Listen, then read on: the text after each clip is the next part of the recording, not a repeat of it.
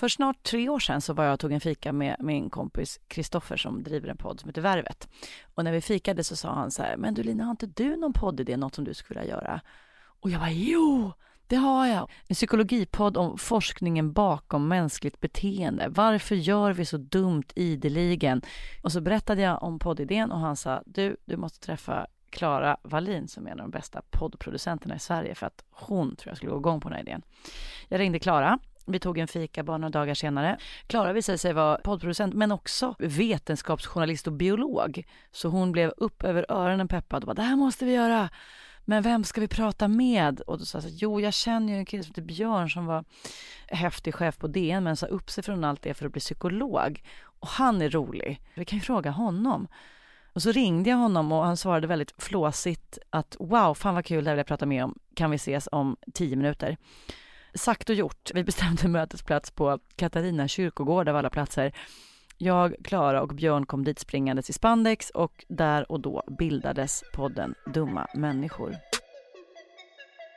Detta är resultatet av den där kyrkogårdsfikan, nämligen podden Dumma människor med mig, Lina Thomsgård, min psykolog och författare Björn Hedensjö och vår producent Klara Wallin. Det här är ett sätt att berätta vår bakgrund på hur vi kom till. Och vi ska fokusera på, inte det, utan på berättelser i dagens avsnitt av Dumma människor som ska handla om storytelling.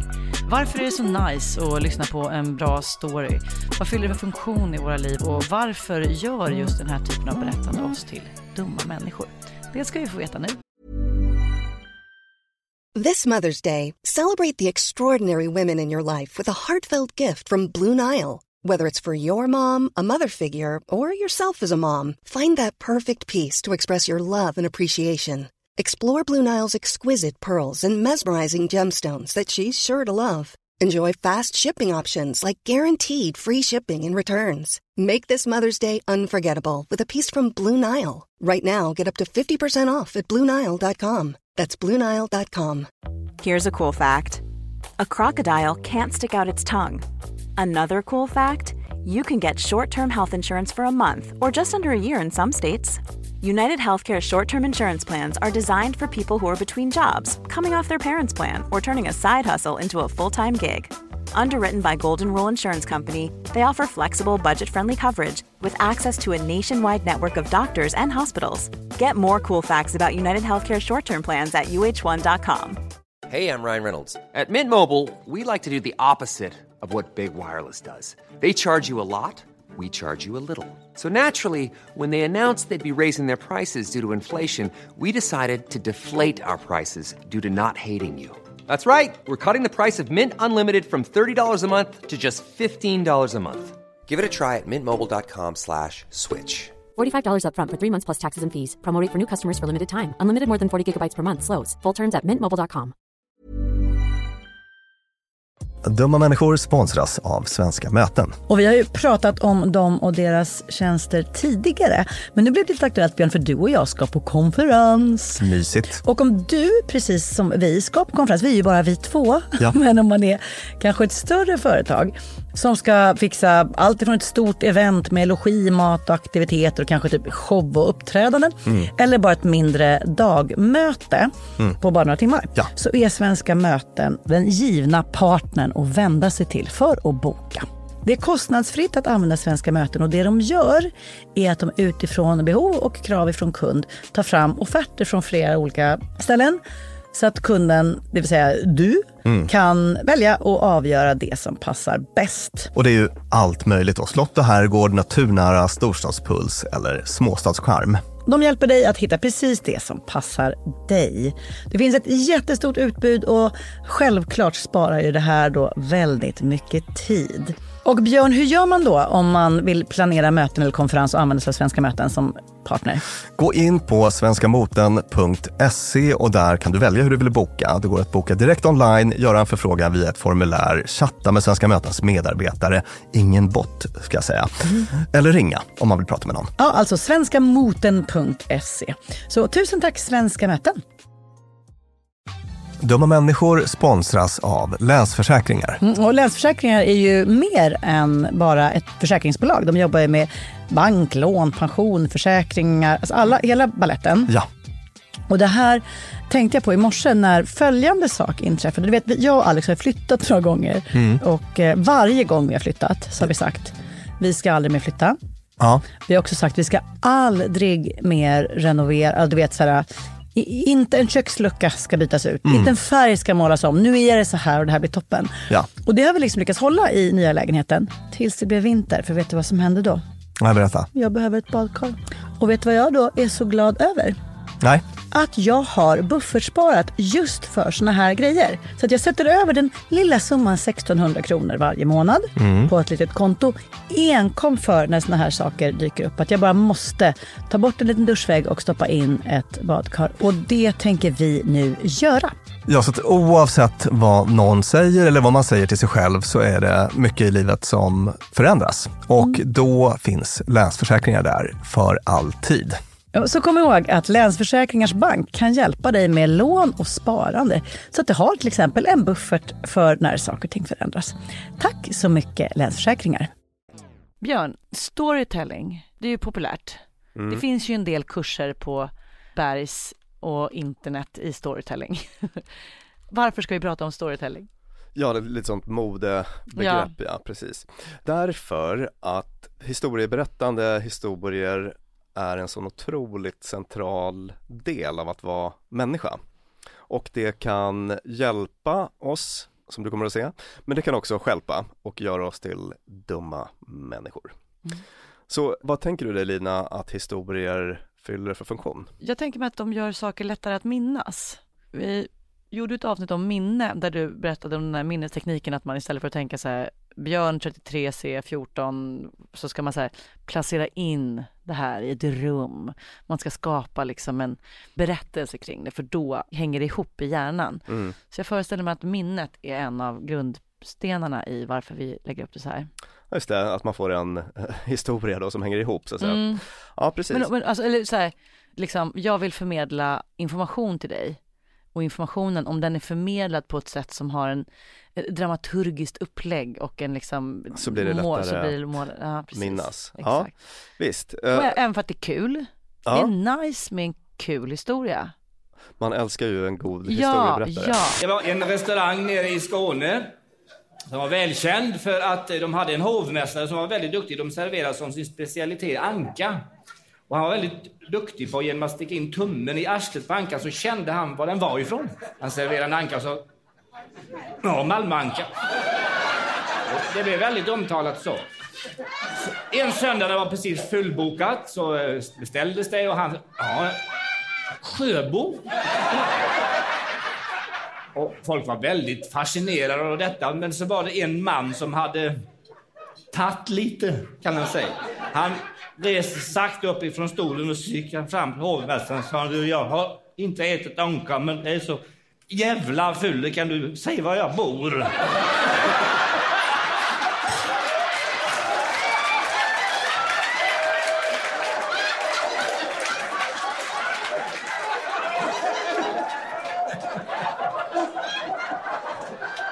Så att visst, underhållning kan ju vara en funktion då, men låt mig citera Dan McAdams, forskare specialiserad på det här med historieberättande och mänskliga psyket.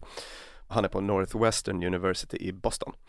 Jag läste en intervju med honom hos American Psychological Association där han sa så här: när människor gör händelser i sitt liv till anekdoter så är det inte bara för att underhålla sina vänner, utan de här historierna gör att vi kan skapa mening av annars förvirrande eller slumpmässiga händelser.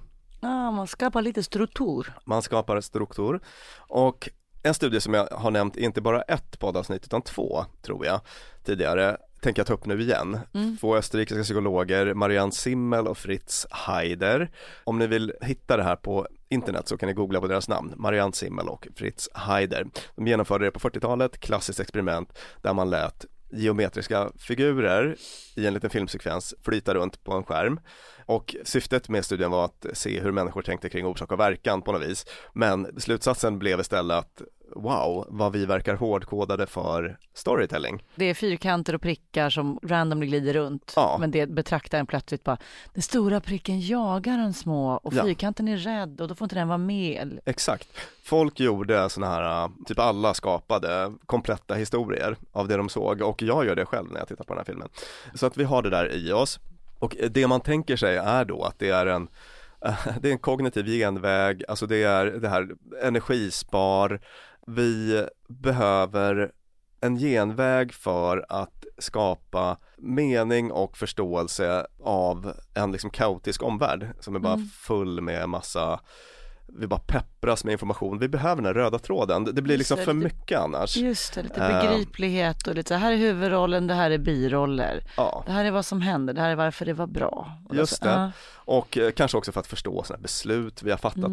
Alltså lite sådär, varför gjorde jag så dumt? Jo, och så skapar vi en historia som förklarar det för oss själva. Som vi kan leva med också. Ja, som vi kan leva med. Men de här historierna har också en effekt framåt, så att säga. De kan påverka vår framtid. Och det är det vi ska prata om idag. Spännande. På vilka olika sätt de kan göra det då.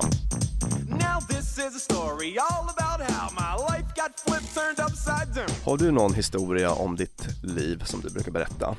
Har du någon sån du tar upp som du tycker säger? Absolut, och så har jag i efterhand tycker att den är lite fånig. Men den stämmer och har varit vad journalister har tyckt varit kul att höra.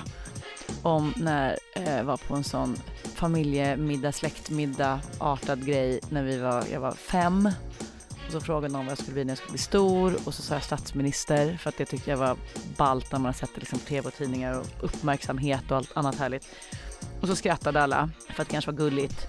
Och sen gick jag in på mormors rum och bara, varför var det där så dumt? Det är som man skäms liksom. Alla skrattade. Jag menade ju allvar. Och funderade på vad kan det ha varit som fel, vad kan det vara fel. Sen så bara, men gud, man kan ju inte bli statsminister om man är tjej. Klart de skrattade. Just den där, för mig, analysen av att det går ju inte för jag är tjej. Och den har ju gått hem i stugorna. Då tänker jag att i den storyn finns det ju ett inbyggt lyckligt slut, eller hur?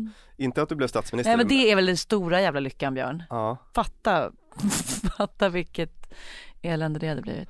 Precis, det finns ett inbyggt lyckligt slut, eller egentligen två. Det ena är att det har gått väldigt bra för dig. Och att jag inte blev statsminister. Och att tjejer faktiskt kan bli statsminister, så att säga. Det kunde de ju då med, men det har fortfarande inte bevisats, så att jag är inte nöjd. Nej. Men det här är i alla fall något som jag skulle klassificera som en sån historia med en, vad ska man säga, det fanns en liten inbyggd svårighet. Du blev skrattad åt och hade en mörk tanke. Men liksom slutet är ändå liksom positivt på något vis. Är du med? Ja, visst. Och sen har vi en annan typ av stories som är man råkar ut för elände och det genererar elände. Just det. 2 breda kategorier. I en studie då så kikade den här McAdams på hur historieberättarstil hängde samman med sånt som hur lycklig man är eller hur prosocial, alltså hur samhällsnyttig man är, hur mycket gott man gör för andra och sådär. Och då fick runt 400 var de vuxna personer berätta historier ur sina liv. Och sen fick observatörer placera in de här historierna i en av de här kategorierna. De kallades redemption stories eller contamination stories då. Och där visade det sig att folk som hade det här, kanske föga förvånande, men folk som hade det här historieberättandet med ett positivt, alltså där man vände svårigheter till något positivt, var gladare, mer samhällsnyttiga än personerna som fastnade i negativt historieberättande. Och här har vi då ingen tydlig orsak-verkan. Precis, det kan mycket väl vara så att en dyster typ, när den får välja fritt en historia, så väljer den historien om när jag skadade knät och aldrig mer kunde spela fotboll, hej då. Ja, just det. Men det verkar så i alla fall att glada, optimistiska personer har också en mycket mer positiv historieberättarstil då. Men det verkar faktiskt som att man kan vara lite för optimistisk i sitt historieberättande. Kan du tänka dig vad det Nej, men jag känner mig genast träffad. Får för problem? Too close to home, Björn. Ja. Det finns en annan forskare då på det här området som heter Laura King på University of Missouri. Och hon bad folk som hade haft svåra utmaningar i livet, till exempel att de har kommit ut som gay. De har haft sjuka barn eller gått igenom skilsmässa eller så. Att berätta historier om sina liv och de här händelserna då. Hon bad folk då att direkt efter den här jobbiga händelsen berätta en historia om den och att sen göra det även 2 år senare. Och så fick de också svara på massa enkäter om välmående, lycka och personlig utveckling och sådana saker. Och det hon kunde se då, det var att folk som i sitt historieberättande tonade ner svårigheterna. Visserligen hade det var bra för så att säga lyckonivåerna.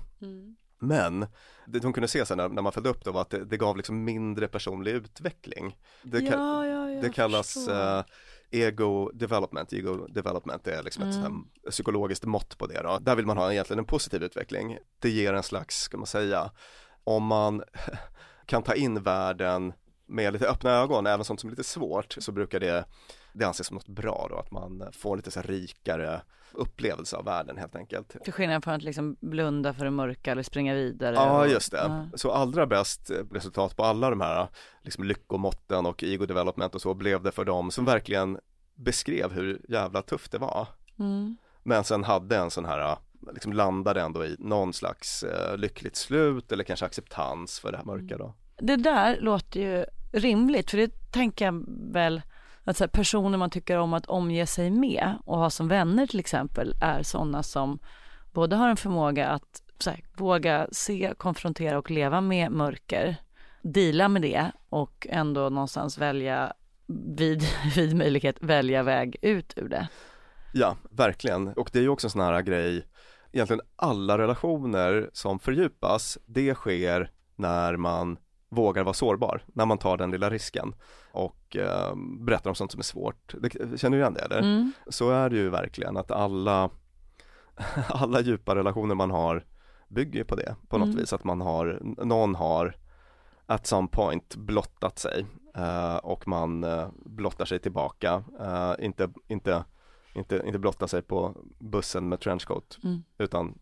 Men det var väl faktiskt så du och jag blev vänner. Alltså att det började med på bokmässan och att det var kul och rolig bilresa hem där det var bara så här kul. Och sen så skulle vi ta en öl några månader senare, du och jag och vår vän Kristoffer, och den ölen halkade jättesnabbt över i liksom så här, lite så här familjesorger. Vi började prata om liksom stora tunga grejer och då blev vi ju vänner. Alltså innan så var en bekanting och sen där exakt. Så brukar jag faktiskt beskriva vår vänskap också, eller hur den uppstod. Det var inget liksom socialt spel, utan vi satt och pratade om riktiga saker sådär. Och efter det kände jag att du var min vän. Så går folk runt och har en story om sitt liv. Har du det, Björn? Om jag skulle så här, tvinga dig att så här, där är trailern till filmen om ditt liv. Har du då så här, ja visst, den skulle låta så här. Ja, jag har nog det. Och låt höra. Ja, men det känns lite skämmigt faktiskt. Jag gillar ju att liksom berätta en historia, och jag gillar att tänka på mig själv på det sättet, som någon som liksom kämpar på och tar lite risker och sådär, och sen så slutar det lyckligt typ. Jag vet inte. Man får tänka sig att det är en Hollywood-produktion och jättemånga miljarder investerade och du vill fan att folk ska se den här filmen. Ja, och gud, du får ta i. Ja, men jävlar vad svårt. Alltså så spännande är inte mitt liv. Ja, men det berättar jag då. Ja. En pojke föds i Luleå. Flyttar till storstan. Blir chef på de stora tidningarna. Lämnar allt för att bli psykolog. Startar en podd. Det blir en succé. Han köper en egen ö och den heter Björn. Var det bra? Nej. Jo, hade vi någon liksom svårighet där eller? Nej, det var att du föddes i Luleå. Ja, jag tycker att det är en svårighet.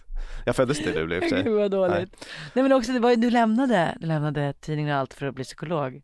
Svårighet. Ja, just det, exakt. Det är väl lite så jag gillar att tänka på det själv. Att jag liksom kastade mig ut och hur skulle det gå? Ja. Kan du göra en trailer av ditt eget liv? Känn vad svårt det är. Hon föddes, tjatade hål i huvudet på alla. Alla ville att hon skulle vara tyst, men hon var inte. Hon föds och växer upp i välmående Aspudden.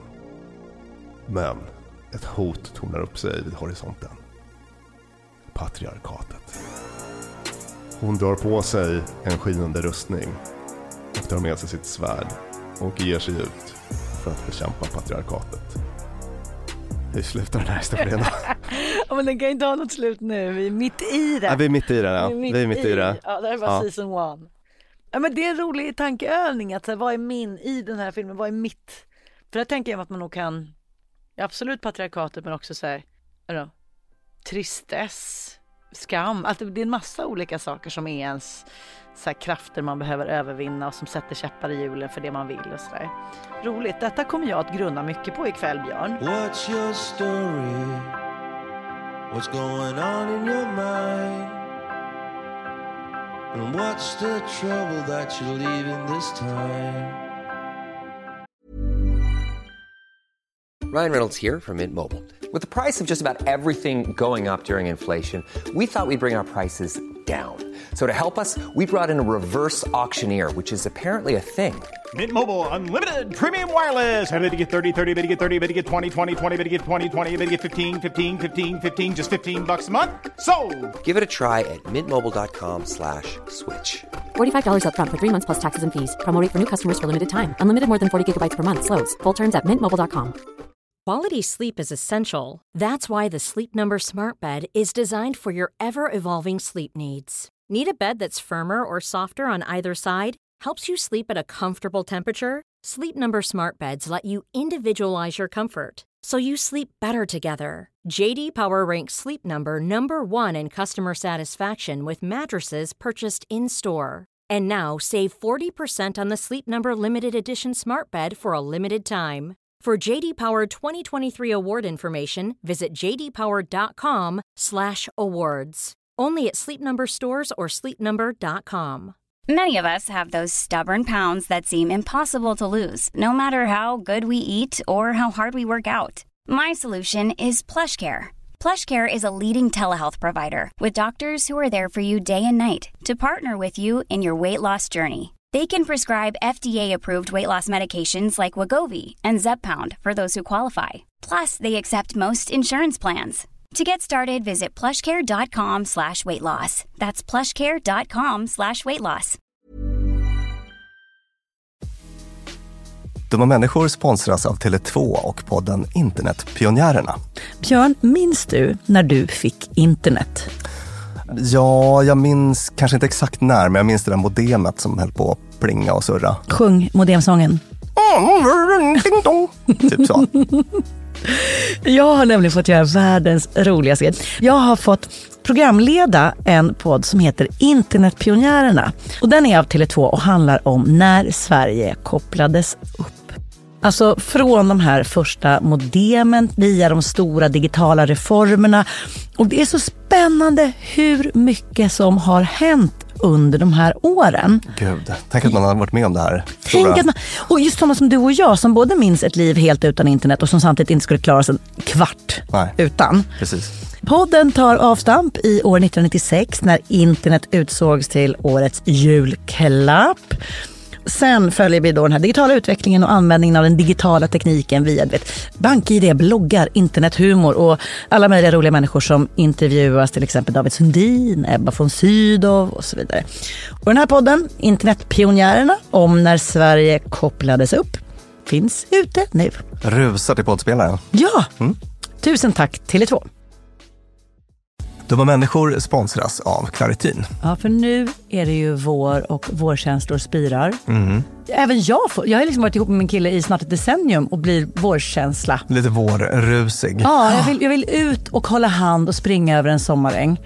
Ja. Då kan man tänka att det är synd om dem som inte kan det. Det är rätt många, ja. Det är det. Ja. Och det märker man alltid på just våren. För det är då de kommer in på kontoret och när alla andra är så uppspelta för att gatorna är sopade och solen gnistrar så är det liksom bara rinnande ögon, rinnande näsa, det Min kliar. pappa till exempel, pollenallergiker som älskar att påta i trädgården då. Och det vill man att han ska kunna göra. Och det är där vårt budskap från Claritin kommer in i bilden. För Claritin ger vårkänslorna en chans för allergiker. Det är antihistamin vid tillfälliga allergiska besvär, till exempel pollen, pälsdjur eller dammallergi, som ger snabb effekt inom 1 till 3 timmar. Och besvären lindras i hela 24 timmar. Claritin, En tablett och sirap, Loratadin, är receptfria läkemedel vid tillfälliga allergiska besvär hos vuxna och barn över 6 år och kroppsvikt över 30 kilo om du tar tablett. Du ska inte ta Claritin om du är gravid eller ammar. Läs bipacksedeln noga innan du tar Claritin, särskilt om du har en leversjukdom eller ska genomgå hudtester för allergi. Och kontakta läkare om du inte mår bättre eller om du mår sämre efter 7 dagar. Och kontakta alltid läkare vid användning längre än 3 månader. Och mer om det här kan du läsa på bayer.se. Tusen tack Claritin. De här människor sponsras av Arlanda Express. Och du och jag, Björn, var ju på en jobbresa. Upp till Kiruna. Där var det ljuvligt. Verkligen. Och när vi sen landade för att komma hem så hade jag ju planerat på ett Lina Thomsgårds sätt. Skulle hämta barnen goda 45 minuter efter landning. Jag fick oerhört bråttom och istället för att springa ut och ställa mig i en långa taxikön så vrålade jag till det. Det här var faktiskt det blev en rolig scen. Ja. När jag såg hur det stod så här Arlanda Express 2 minuter och jag bara Björn, jag måste ta den. Och så bara, men ska vi inte ta taxi? Nej, historia slår igen. Jag springer ner och hinner på 18 minuter in i stan springa in, ta en tunnelbana, hämta mina barn. Fantastiskt, ja. Och det var faktiskt otroligt. Ja, Arlanda Express är ju det snabbaste och smidigaste sättet att ta sig till och från Arlanda. Det tar alltså bara 18 minuter och det är väldigt hög punktlighet också. Så att de går i tid, alltid. Jag har heller aldrig varit med om en svalare tågcentral. Jag vet inte om den ligger så långt ner. Men när man har sprungit snabbt för att hinna med det här tåget, för att man har, man har sekunder som man inte kan avvara, då är det en väldigt sval liten plats på att stå mellanlanda. Och sen hoppar man på. Och då hade man inte hunnit köpa sin biljett för att det hade inte jag hunnit tänka på. Då var det bara klicket in på nätet. Köp. Hur enkelt som helst. Så praktiskt. Och det här tåget går från tidig morgon 04.20 till sent på natten då 00.35. Och i högtrafik går Arlanda Express upp till var 10:e minut. Så hoppa på tåget. Det finns gott om anledningar att ta Arlanda Express. Tack så mycket Arlanda Express. En annan grej som hon kunde se då, Laura, i den här studien, det var faktiskt att folk som hade någon sån här, och det kan vara både lite bra och dåligt då, men att folk som hade någon känsla av att det fanns en mening i det som hände, i det svåra, att det verkade vara också positivt för så här lyckonivåer och sånt. Det är ju det som kallas teleologiskt tänkande, vi har pratat om det i något tidigare avsnitt, att man, okej, det här var inte en helt random händelse utan det fanns en avsikt eller mening eller skulle kunna vara en högre makt till exempel eller så. Kan också vara det vi pratade om tidigare, nämligen att gå igenom någonting jobbigt och bli en bättre människa. Att man hittar den där meningen i att det var efter det som jag har lärt mig förstå vikten av det här. Eller genom det blev jag en person som har lättare att möta andras mörker. Eller liksom... Ja. Och den typen av meningsskapande vet jag att jag själv ägnar mig åt. Och jag brukar tänka så om mitt liv att jag ångrar inget.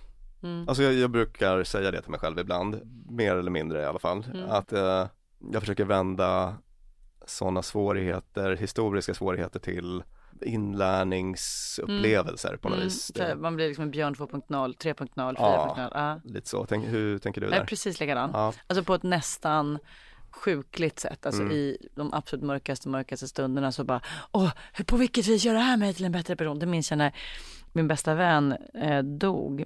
Nu tragiska omständigheter när vi hade inte ens fyllt 20. Och det var första gången som jag kom på mig själv. För jag satt liksom där och bara så här, men genom det här så ska jag lära mig att aldrig, eller så jag ska bli en människa som, och så bara, nej, det finns ingen mening. Hur mycket jag kämpar för att hitta någonting bra som kommer ur det här så går det inte. Det är bara skit. Det är bara dåligt. Det finns ingen mening. Och det nästan blev en så här, det blev ännu en del i den enorma kris som det där var. Att så här, saker kan hända som det inte finns någon mening med. Jag kan gå ur det här och bara vara berövad den bästa vän. Jag blev inte en bättre person. Jag blev inte en klokare, finare, bättre på whatever. Jag blev bara lite ledsnare. och så får det vara. Det där är jättefint. Där tycker jag att du är på en väldigt hög nivå. Det är svårt att acceptera en sån Ja, just det. För det var väl kanske det som var insikten, att den där kampen, när jag letade efter meningen, så var det för att det var som att det skulle höja smärtan till något annat och ta bort smärtan. För fanns det bara en mening så var det ju här, då står det inte längre på pisslistan, då är det en bra sak eller liksom åtminstone en sak som, och att sen bara, nej, det finns inget bra här och det måste jag bara hacka i mig och måste fortfarande hacka i mig. Liksom 23 år senare så är det fortfarande så här, fan det där var, jag önskar att det inte var så. Nej. Segt att ha någonting som man bara varje dag behöver liksom, men också en ödmjukhet. Ja. Och där var jag tillbaka i att försöka hitta någon poäng med. Men att det ju naturligtvis, den där acceptansen kommer med att säga, vet du vad Lina, skit händer. Ja. Det kan du inte göra någonting åt liksom. Jag glömde säga det att min första kärlek var halvbrasse och halvfinne. Hur sjuk kombo? Så sjuk kombo. Väldigt spännande. Förr i världen, om man skulle berätta om sitt liv så kanske det var, alltså, då var det verbalt, eller om man hade lyxen att ha en gåspenna och pergament så kunde man skriva ner där. Idag har vi ju överallt motsvarande kanaler att göra det. Alltså, mitt Instagramflöde är min det är en form av storytelling. Eller det vi håller på med nu, poddar. För nu går jag till en privat klinik. Det är, alltså, anledningen till att jag gick dit det är för att min mamma går dit. Och då sa hon det, bara, nej men gå till honom liksom. Revolutionerande alltså. Bra tandläkare. Jag tror att det är så quality of life grej liksom. Gå till där folk sitter avsnitt ut och in och bara berättar om sig själva och sitt liv och formar anekdoter. Gjorde han slut? Ja. Eller, ja, han gjorde slut, men han sa inte direkt jag gör slut, utan han sa jag vill bara kul. Det här forskningsfältet kallas narrativ psykologi. Narrativ. Nu låter vi som podden En varg söker sin podd, för de använder uttrycket narrativ 644 gånger per avsnitt. Jag tycker det låter så tjusigt. Så i den här narrativa psykologin? I den narrativa psykologin så har man också gjort följande fynd. En forskare som heter Jonathan Adler. Han är på ett college i Massachusetts i USA. Och han kom fram till det här i sin forskning då, att hos psykiatriska patienter som gick i terapi för olika typer av problem så kunde man se den största och bästa utvecklingen i välmående då, hos personer som berättade sin egen historia. De hade en sammanhängande historia med tydlig orsak-verkan, och dessutom hade de agens. Alltså de var själva huvudpersoner i historien. Och inte bara drabbade utan aktörer. Ja, de var inte offer utan aktörer. Så att hade man de komponenterna så var det någonting som förutsåg liksom goda resultat i terapin. Sådär. Men det är intressant det där du pratar om sambandet, för att säga att jag lyssnar på den här podden och brukar beskriva mig som att säga, jaha, jag har inte det där är inte hur jag brukar beskriva mitt liv. Ska man for the fun of it sätta sig och så här försöka skriva sitt liv med tydliga orsak-verkan, med sig själv som huvudroll och se vad som händer? Är det någonting du tror hjälper en, eller är det bara hur det är? Alltså det finns ju då en terapiform som är alltså inriktad på det här liksom narrativa, alltså historieberättande, där det centrala är verkligen att skriva om sin historia på ett nytt sätt. Men det är i typ alla stora viktiga terapiformer skulle jag säga en ganska central del. Så att det är något som jag ägnar mig åt också ganska mycket, att bara rama in det annorlunda. Kan man se det på ett annat sätt? Just det. Var det så att du inte fick det här jobbet? Du säger att det beror på att du är sämst, men kan det också vara så att det fanns bland de här 480 andra sökande någon som var svårmatchad. Alltså, du har ju fan helt rätt, det är exakt det terapi går ut på. Ja, hjälpa folk att skriva om sin historia lite grann. Visst, så att det kan vara... Är det så betydelsefullt alltså? Hur jag ser på min historia och min liksom roll i den idag, det är så betydelsefullt så det är liksom, det är viktigt. Det är viktigt, ja. Det är det helt klart. Och det kan också liksom gå åt andra hållet, narrative negativity. Hör på det här till exempel. York University, där gjorde man någon studie då som man gav försökspersonerna en story om ett par som hade gjort slut. Den var lite tvetydig, så att det gick inte att avgöra vem som var boven i dramat så att säga. Skulden för det här uppbrottet föll ungefär lika mycket på båda. Och sen så bad man folk att nu ska du återberätta den här historien med lite vinklat. Det är Annika som ska vara boven. Och det som hände då var att man kunde se att folk började tro på den här egna historien. Så att när man frågade 2 veckor senare, vem tycker du var skyldig? Även om de fick läsa originalmanuskriptet. Så då tyckte de ändå att Annika var lite mer boven här. Intressant. Och sen när man följde upp det här 1 år senare, då hade de glömt nästan alla detaljer. Men en sak var väldigt tydlig. Annika var skurk. Annika var skurk. Och det här har man också sett då i samma forskare, Holmes, kikade på gifta par, skilsmässor och sådana saker. Och att folk som hade ett sånt här liksom negativt historieberättande om sin partner, kanske inte så förvånande, men i högre utsträckning skilde sig då. Om man är en sån som berättar historier om sin partner som någon slags vad vet jag, jobbig person eller ligger bara där på soffan och drar sig eller någon som gör bort sig eller så då är det det är inte bra för äktenskapsprognosen sådär. Och ser man det och sen tänker på hur man pratar om sig själv i berättelser, att säga, jag kommer inte ihåg om det var jag eller någon av mina vänner som gick i terapi där psykologen påpekade att varje gång du citerar dig själv så har du en jättelöjlig röst. Ja. Så då kom jag in och sa, men jag vill sitta här. Och då sa personen bla bla bla och jag sa, men okej då. Och så det där, det är ganska föraktfullt sätt att prata om den här personen som är du. Visst, de där historierna kan ju vara väldigt avslöjande om självbilden. Helt klart. Och den här Holmes säger om sina studier att storytelling isn't just how we construct our identities, stories are our identities. Alltså det blev en väldigt viktig del av identitetsbygget. Iris, in the movies we have leading ladies and we have the best friend. I can tell our leading lady, but for some reason you're behaving like the best friend. You're so right. You're supposed to be the leading lady of your own life, for God's sake. Det här är också vad jag jobbar med till vardags på museet, Stockholms kvinnohistoriska. Att se hur historia har skrivits över tid och brukat, alltså historiebruket. Hur använder vi historia för att skapa idén om nationen eller vår rörelse eller oss själva. Och en sak som jag tycker är väldigt utmanande där är hur pratar man om negativa skeenden i historien utan att befästa dem som, alltså om vi översätter jobbigt liv, jag skadade knät, sen fick jag inte spela fotboll mer, slut. Det till världshistorien.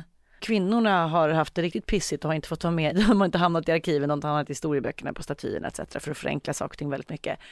Hur pratar man om det utan att befästa det och skapa liksom bitterhet och frustration och känsla av mindre värde? Nej, men jag tänker mig så här att en historia blir ju starkare om man har motgången. Det blir mycket mer intressant. Det är då man får det här dramat. Just det, trots detta så. Ja, och jag tänkte faktiskt att vi ska prata lite om det. Vi ska liksom lämna universitetsvärlden lite, ett litet avsteg. För att jag nämnde den här forskaren Holmes här som tittade på det här med att folk som upplever att de är aktörer i sin egen historia och som kan se orsak, verkan, mening och såna här saker, att det hjälper. Och han gjorde observationen i en intervju jag läste att det gäller i terapirummet, men det gäller också i drama. När man kollar på film? När man kollar på film, liksom ett drama som fångar oss. En bra bok. Yes. Och då har jag läst en bok av en man som heter John York. Och han är en känd brittisk dramaturg men också grundare av BBC's Writers Academy. Den här boken heter Den odödliga sagan och handlar om just sådana här dramaturgiska arketyper, sånt som alltid har funkat. Just. Byggstenarna i en historia som griper tag i oss. Och jag ska göra ett litet test på dig, Lina. Ett farligt monster hotar ett samhälle. En man axlar uppgiften att döda monstret så att lyckan ska återvända till kungariket. Kan du komma på någon film på ungefär det här temat? Ja, men typ alla. Hajen till exempel från 1976.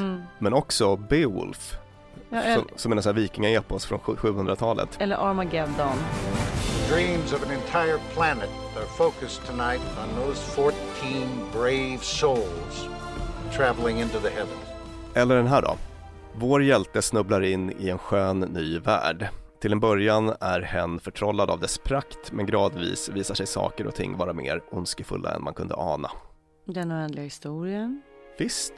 Alice i Underlandet. Ja, bra du är. Ja. Det var den första jag hade skrivit. En förlorad värld. The Line of Beauty. Liknande. Trollkarl från Oz kanske.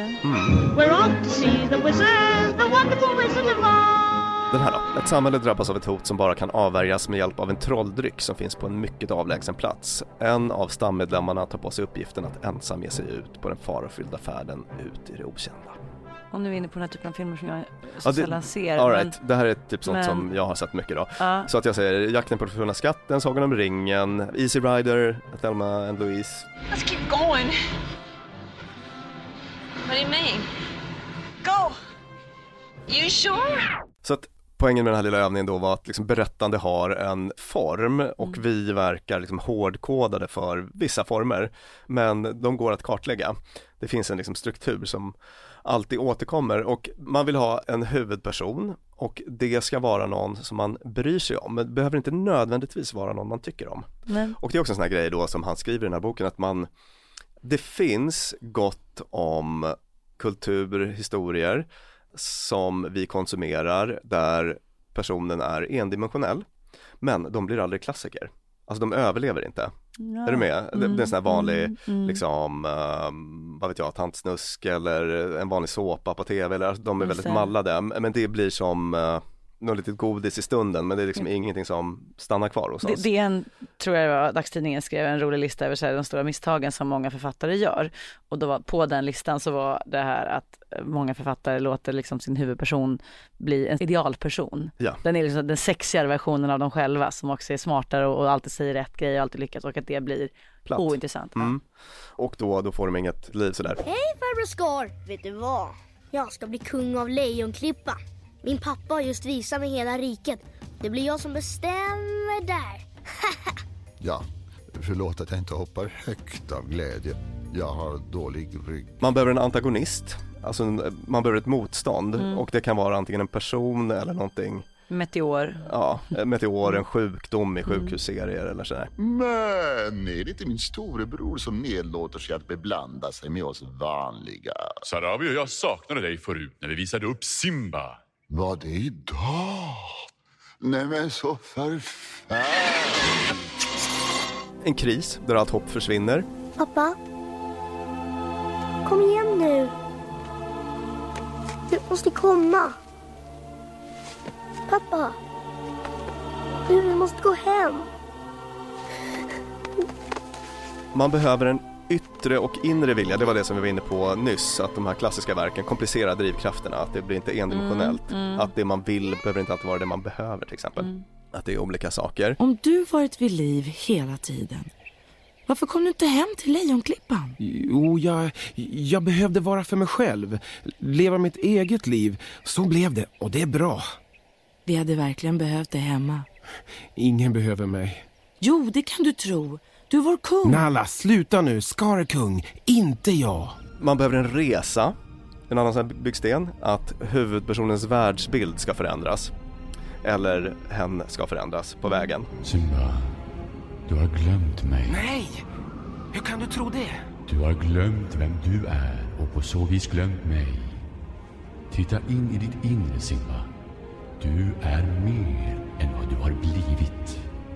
Du måste ta din plats i livets cirkel. Hur ska det gå till? Jag är inte som jag var förr.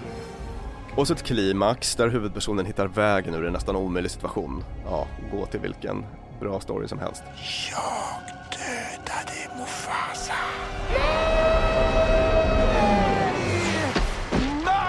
Och slutligen en upplösning där känslor finner sitt uttryck och liksom belöningar för gott uppförande delas ut och någon slags jämvikt återställs i världen, att skurken straffas och hjälten belönas och så. Det vi kallar ett lyckligt slut.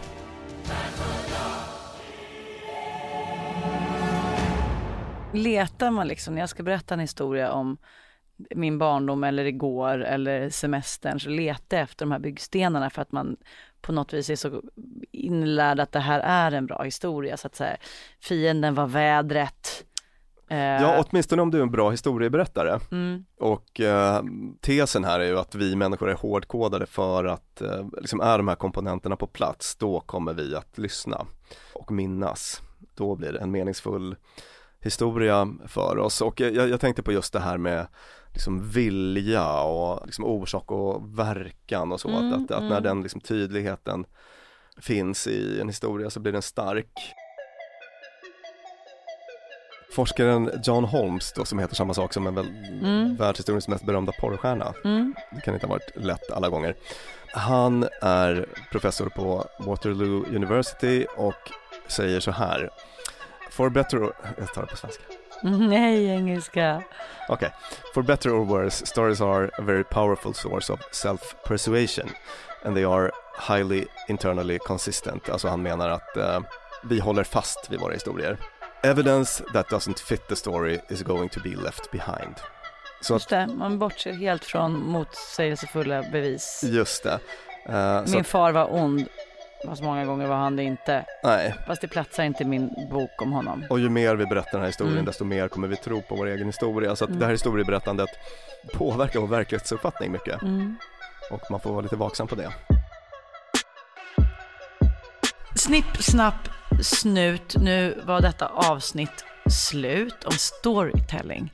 I nästa vecka ska vi prata om genomskinlighetsillusionen. Det är inte alls så lätt att förstå vad du tycker, tänker och känner som du faktiskt tror. Och du är inte speciellt bra på att läsa av andra. Åtminstone inte så bra som du själv tror. Jag heter Lina Thomsgård. Med mig sitter författare och psykolog Björn Hedensjö. Och vår eminenta producent heter Clara Wallin. Ni kan också höra oss på fredagar i vår nya specialserie Fredagsfrågan. Där samma gäng försöker besvara era lyssnarfrågor om livet i stort och smått. Varför beter ni er så dumt? Vi letar i forskningen och berättar för er vad forskningen säger.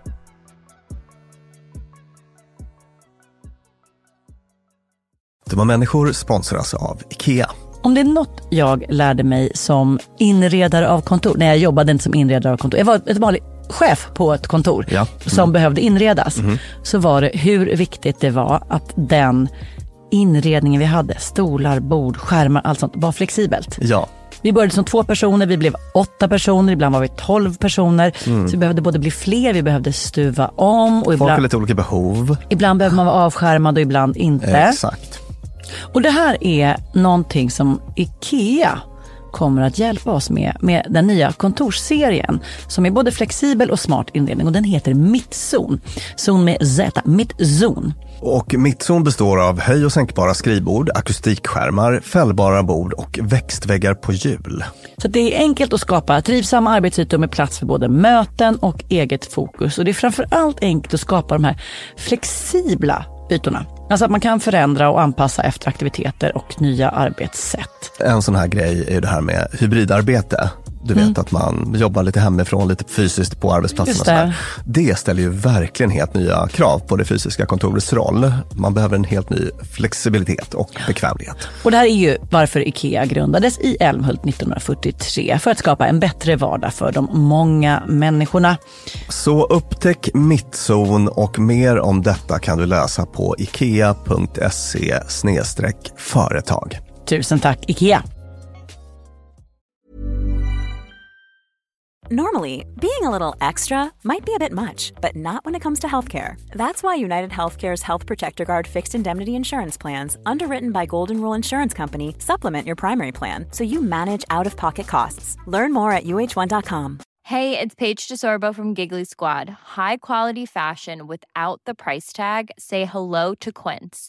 I'm snagging high-end essentials like cozy cashmere sweaters, sleek leather jackets, fine jewelry, and so much more. With Quince being 50 to 80% less than similar brands. And they partner with factories that prioritize safe, ethical, and responsible manufacturing. I love that. Luxury quality within reach. Go to quince.com/style to get free shipping and 365-day returns on your next order. Quince.com/style.